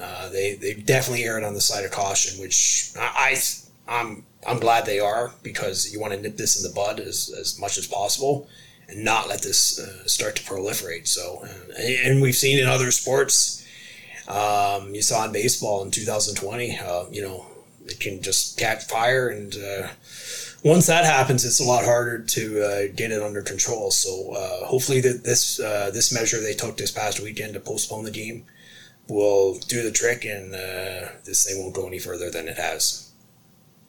And I think that's the key, because this is something obviously we're going to be talking about, and it's going to come up for the rest of the year, and we'll see how much of an impact it has, if it's minor or major. And because up till now we've had brush fires, to continue your analogy, and in seeing little cases pop up here and there. They've all been with vaccinated players and coaches in some instances. And as you said, I think that both the AHL and NHL went into this hoping that this was going to be the cure-all, the magic bullet, that this would allow the league to get back to as normal as possible. And this is something that's going to have to be adjusted as we go along, and as you said, maybe some of the protocols that whether they have to do with the players themselves, or whether they have to do with attendance and dialing that back. The difficult thing is that the science is evolving, and we saw last week it was a study in the Lancet reported by Bloomberg that vaccinated people are just as likely as unvaccinated people to spread. Now, they were talking about the Delta variant, which is prevalent throughout North America. And so that says, okay, in that respect, the vaccine isn't what the leagues thought it was going to do for the leagues. So there might have to be other adjustments. But can it be, how can it be managed? How can it be managed for safety? And, as you said, there's not any appetite for either league to go back into a bubble situation. And that certainly doesn't help what we were talking about in the first part of this discussion, and that's the attendance and the financial issues that result from that. Absolutely. I think if there was a common thread that we've had all summer long, and particularly coming into the preseason, it was that this season, a lot rides on this season for the AHL in particular, but that the situation is, as far as attendance, as far as vaccination, as far as COVID protocols, was going to be very fluid all season, and it's already we're not even a month into the regular season, and we're already seeing that being the case. So I think, unfortunately, it's going to be a continued topic of conversation. I just we can all keep our fingers crossed that it doesn't get substantially worse as the season goes on. Sorry, go ahead. Oh, I was just going to say, perhaps we need to just recalibrate our expectations for the season. I think if you go back 6 months ago, there was the hope and I think a pretty good sense of confidence that this would be 100% back to normal season, and you'd have full buildings and you'd have COVID would be just a bad memory. And COVID has shown that it has a lot more staying power, and it's lingering far beyond, I think, what anybody had hoped, certainly, and had thought. I think a lot of people thought, last April, that's all right, vaccinations are going to come in and they're going to shut this thing down and this is going to be the end of it. And like Rick said, even for the vaccinated, there is still that spreading issue. And, obviously the U.S. vaccination rate, for example, is only around 58%. So, there's still a lot of gaps as well. So, so maybe we just have to expect that this season's it's going to be better than it was last year, but maybe we can't necessarily hold it to the same standard that we would at a more normal season, like the one we had hoped this would be. So we do have, despite the fact that we're not quite a month into the regular season, it has been quite an eventful first few weeks around the AHL, and it's already giving us a glimpse into what teams are coming out pretty hot, which teams are not faring so well, and there could be some, I think, for some AHL fans, some surprises into who would fall into those two categories. Patrick, I would say let's first start with maybe who's not living up to the expectations that were expected coming into the season. I think right off the bat, you have to start with Lehigh Valley. That was a team very active in the summer. They went and they made some real nice additions. They brought in Jerry Mayhew, who was an absolute sniper for the Iowa Wild for a number of years. And they got Morgan Frost down from the Philadelphia Flyers. That was maybe a little bit unexpected and kind of a nice bonus for the Phantoms in terms of dropping a player of that caliber into the lineup.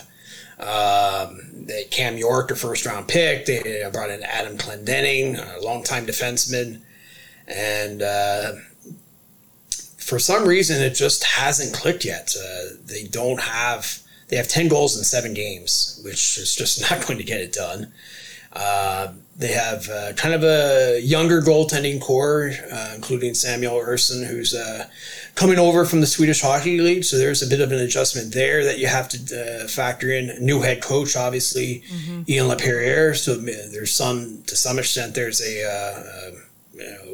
an adjustment period coming off having Scott Gordon there behind the bench for a long time.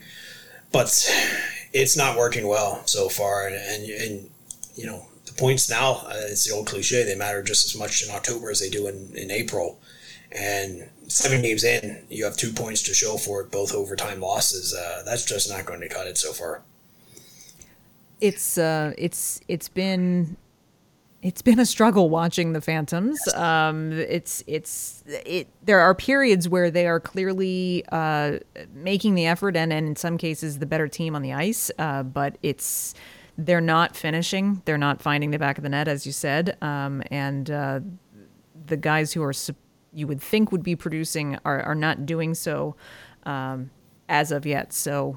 And it doesn't even seem to be a leadership issue. They have a pretty good leader, and they just seem out of sync somehow. I would totally agree with that. I think it's a little early to. I know, Flyers Nation probably wants to start piling on Ian LaPerriere. I think it's a little early to do that. Give the guy a chance here. It's a bit early to do that, and I think there's an entirely new coaching staff, so there's kinks to work out there. But they've got to come up with a win soon, or it's going to get dire. exactly, because that just, the longer you go, it gets more into everybody's head, and then, it just compounds the issues. And before you know it, that 0-7 start, is, you're, whatever, 0-12. And then at that point, the season almost becomes a write-off in terms of, playoff chances. And especially in that division, it's going to be obviously a very tough division, kind of top to bottom. There's a lot of real strong clubs in that division. So you don't really have any luxury of going on what is essentially right now a 7-game losing streak. You don't have that in the middle of the season, least of all in the start of the season, where you're trying to get your systems down. You're trying to establish a certain way of playing, and that message is a lot easier to get across to players if there's some results to show for it, not 7 consecutive losses. So on the flip side of things, who is looking good around the league so far? And are any of them a bit of a surprise? Well, the Ontario Reign, I guess it depends how you look at it. Last year, they had a really difficult start early on. They had 1 win in, I think, their first 13 games. Rookie coach, John Wroblewski, who came in from the U.S. National Development Program, but he stuck with it. And that team, in the second half of last season, and of course it's difficult to assess everything from last season because it was so chaotic and so atypical, but they became a dangerous team in the second half, and they were able to disrupt some opposing teams that had their number earlier in that year, and now this year they're out 6 wins in their first 7 games, first in the league in points, and that work that Wroblewski put in last year is really starting to show in terms of what they have, and to LA's credit, the front office there, they went out, they got TJ Tynan, the reigning MVP. They got Garrett Sparks, a former goalie of the year in this league. So they really solidified themselves, in some of that way. It was such a young team last year.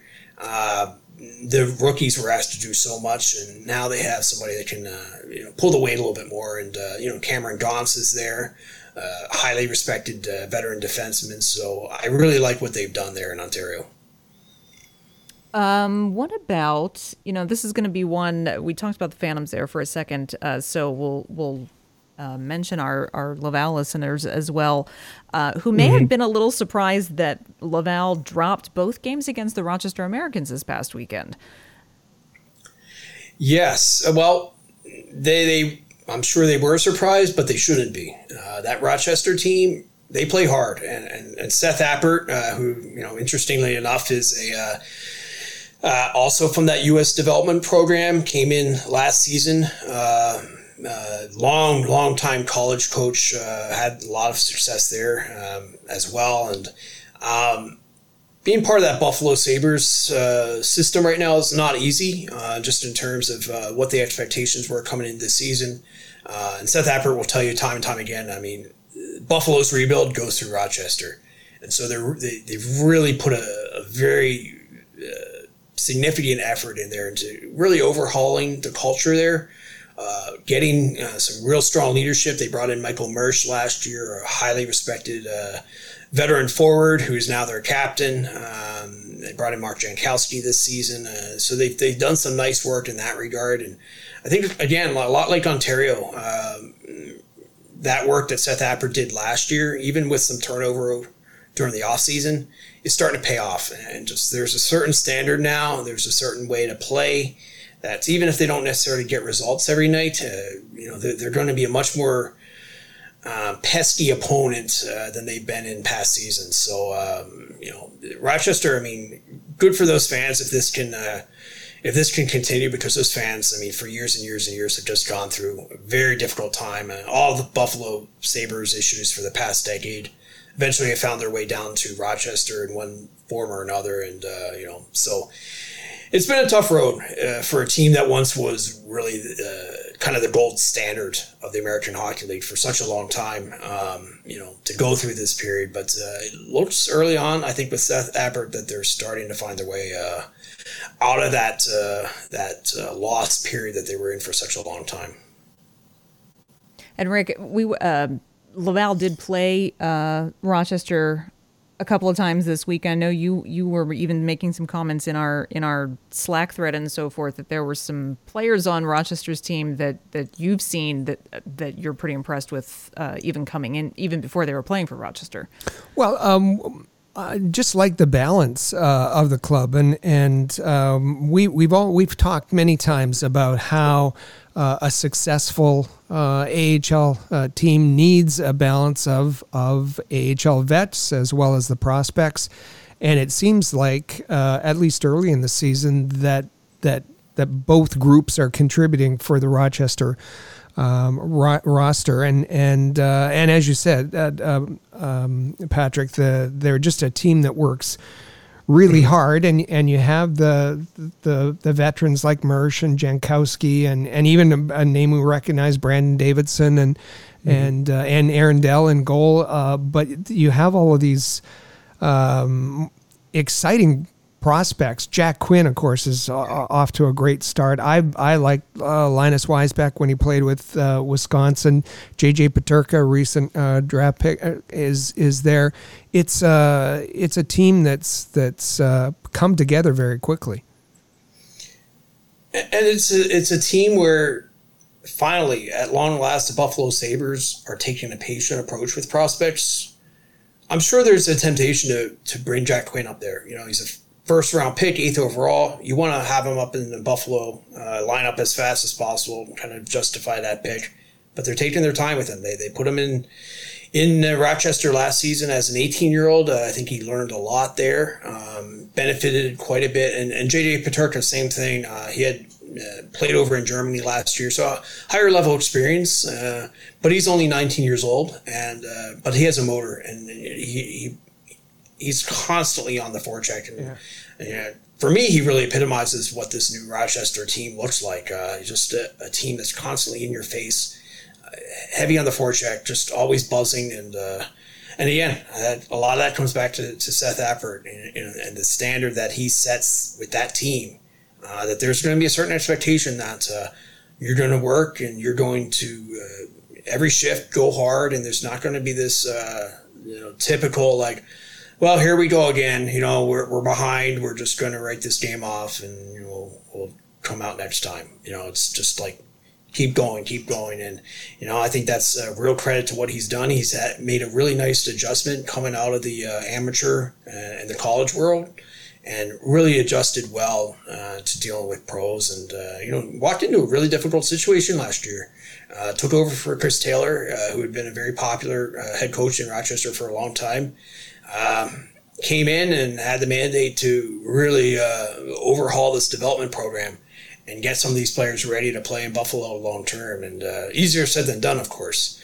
And but he's slowly but surely started to turn things around. And really, he's right. Anything that eventually happens in Buffalo is going to be the result of what they're doing in Rochester now. Well, it is. It's pretty fun to see some teams really coming out to a really, really quick start. We're not going to go into them in depth, but I know we also talked pre-show that Utica is another one. Springfield is another one. The Thunderbirds are really making their own push as well. So, despite the fact that in some areas attendance numbers are down, the fact of the matter remains: the AHL is putting on good quality, competitive, very entertaining hockey so far early in the season, and there's some teams that are really, really fun to watch, and it's just really great to see some young prospects already starting to make their mark on the league. And as we talked about, no change in Hershey, no change in Chicago. They just keep winning. Somehow they just keep winning. If only is there like a magic sauce that they give out in those cities? They always find a way to do it. Well, Patrick, we can't thank you enough, of course, for joining us for another AHL Hot Stove. Of course, if you missed last week's edition of Patrick's biweekly article at the AHL Report under review, Patrick, it was kind of a deep look at a conversation that you had with Roy Sommers recently, which was very fun. Definitely go check that out, and we know you'll have another great edition for us next Wednesday. Yeah, in an ideal world, I would have Roy Sommer every time because he does most of your work for you. I mean, he's such a quotable coach, and just, I mean, his fantastic stories. I mean, first California-born player to come into really Western, what was at the time the WCHL, which was kind of the predecessor of today's WHL, and so he came in there as a California-born player at a time when that was just absolutely unheard of. Mid-70s, and then played in the Pacific Hockey League, which was a league that actually at one point had the person we know is O.D. Oglethorpe. Bill Goldthorpe played in that league. So I've had some times with Roy Sommer where we sit down and he just tells me some of these stories, and your head almost pops off just because it's just, you're like, wow. I mean, you hear about these stories, you read about them, but to hear them actually told by somebody who experienced it firsthand. And I think the thing with Roy is just he's been able to adjust through the years. I mean, he's 64 years old, but he relates really well to his players. I mean, who are, a lot of cases, 45 years younger than him. And yet he closes that generation gap and, really manages to connect with players. And his record speaks for himself. 130 players he sent up to the NHL. Number of high big name San Jose Sharks through the years. 24th season now running the AHL bench for San Jose, and doesn't seem to show any signs of slowing down or stopping anytime soon. Well, it was a very fun article. In fact, we're not going to spoil it. We want people to go read it if you did happen to miss it. But there was a particular quote in there that I know Rick even commented on in Slack that he thought was a tremendous idea for Roy Somers. So, well, I think for the Rocket Sports team, we might be setting up a camping adventure. Oh, yeah. Wow. Excellent. I love it. Patrick, thanks so much for joining us for another edition of the AHL Hot Stove. Can't wait to have you back in 2 more weeks, chock full of more little nuggets and tidbits from around the AHL. So we appreciate you being here.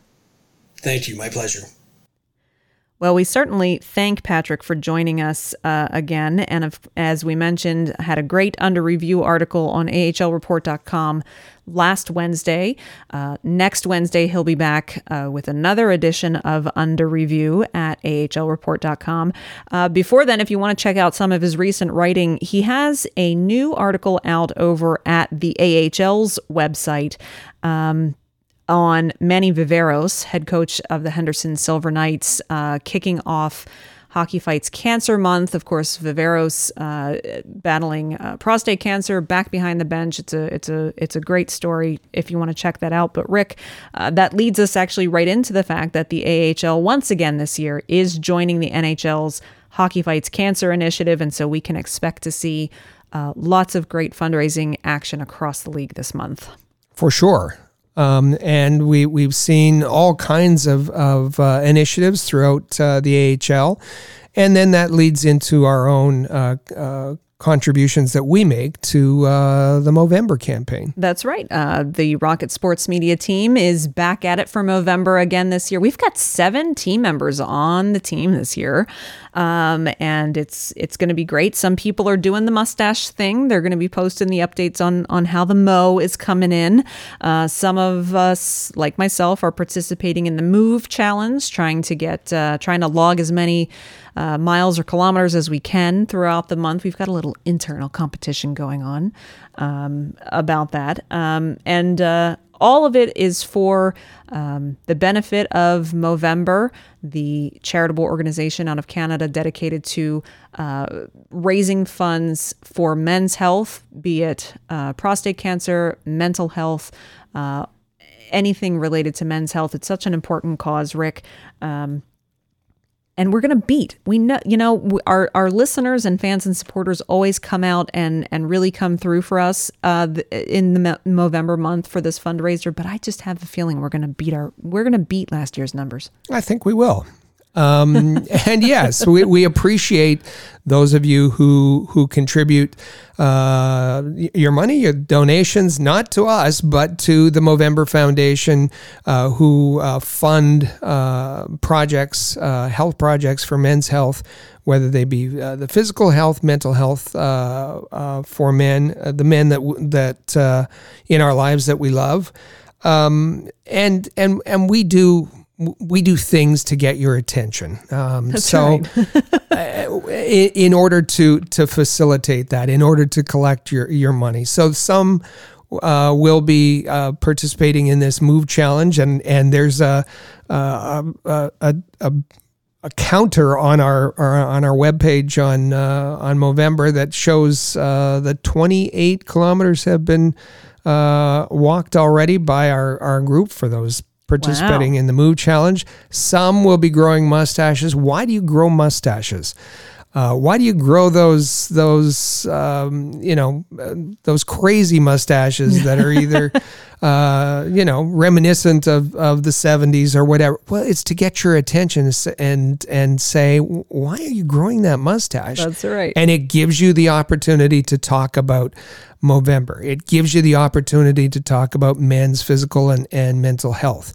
For me, yes, there'll be some facial hair involved, but what I haven't done over the last 21 months is get a haircut. And really? Trying to be as safe as I can with respect to the pandemic, I've just cut out haircuts. I will be getting a haircut, and I'll be doing it as safe as I can possibly do.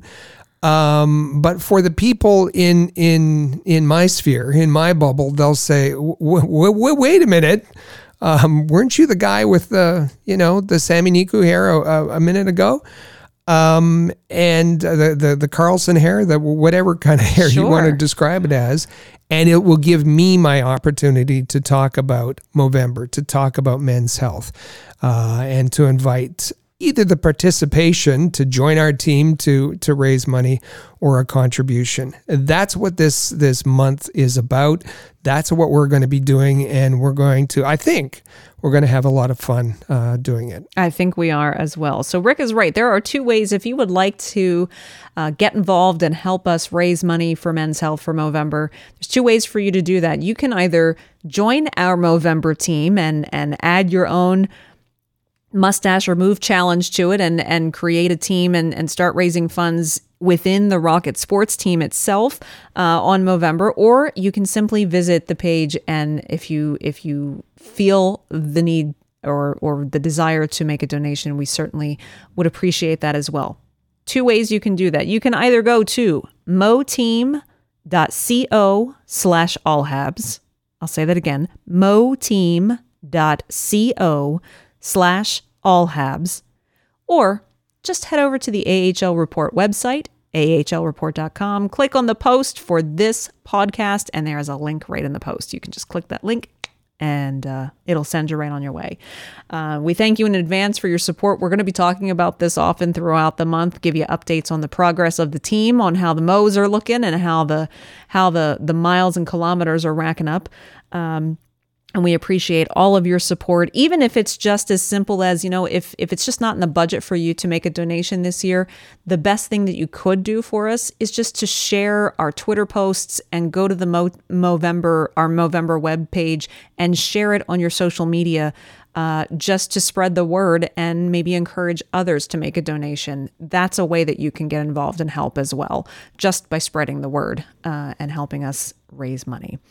And for the Laval Rocket and the Lehigh Valley Phantoms, they will have their respective Hockey Fights Cancer Nights at home this month. The Laval Rockets coming up on November 13th, the Lehigh Valley Phantoms on November 27th. So look out for those nights as well. All right, Rick. Well, with that underway, I'm looking at the watch, and I guess I better start. It sounds like I'm way behind on logging my own miles and kilometers, so I better lace up the sneakers. All right. And there's a lot of great hockey coming up this week, both for the Phantoms and the Laval Rocket. And our AHL report team is on the task. So we will report back next Tuesday with all of the latest hockey news. Thank you so much for listening. We hope that you enjoy your week. It's November. Bundle up. It's definitely getting much colder. Don't forget, clocks go back this weekend. You get an extra hour of sleep. And that means you'll be ready for us, refreshed on Tuesday for another great episode of The Press Zone right here on Rocket Sports Radio. Click subscribe to never miss an episode of The Press Zone on Rocket Sports Radio. Visit ahlreport.com for the latest news on hockey prospects.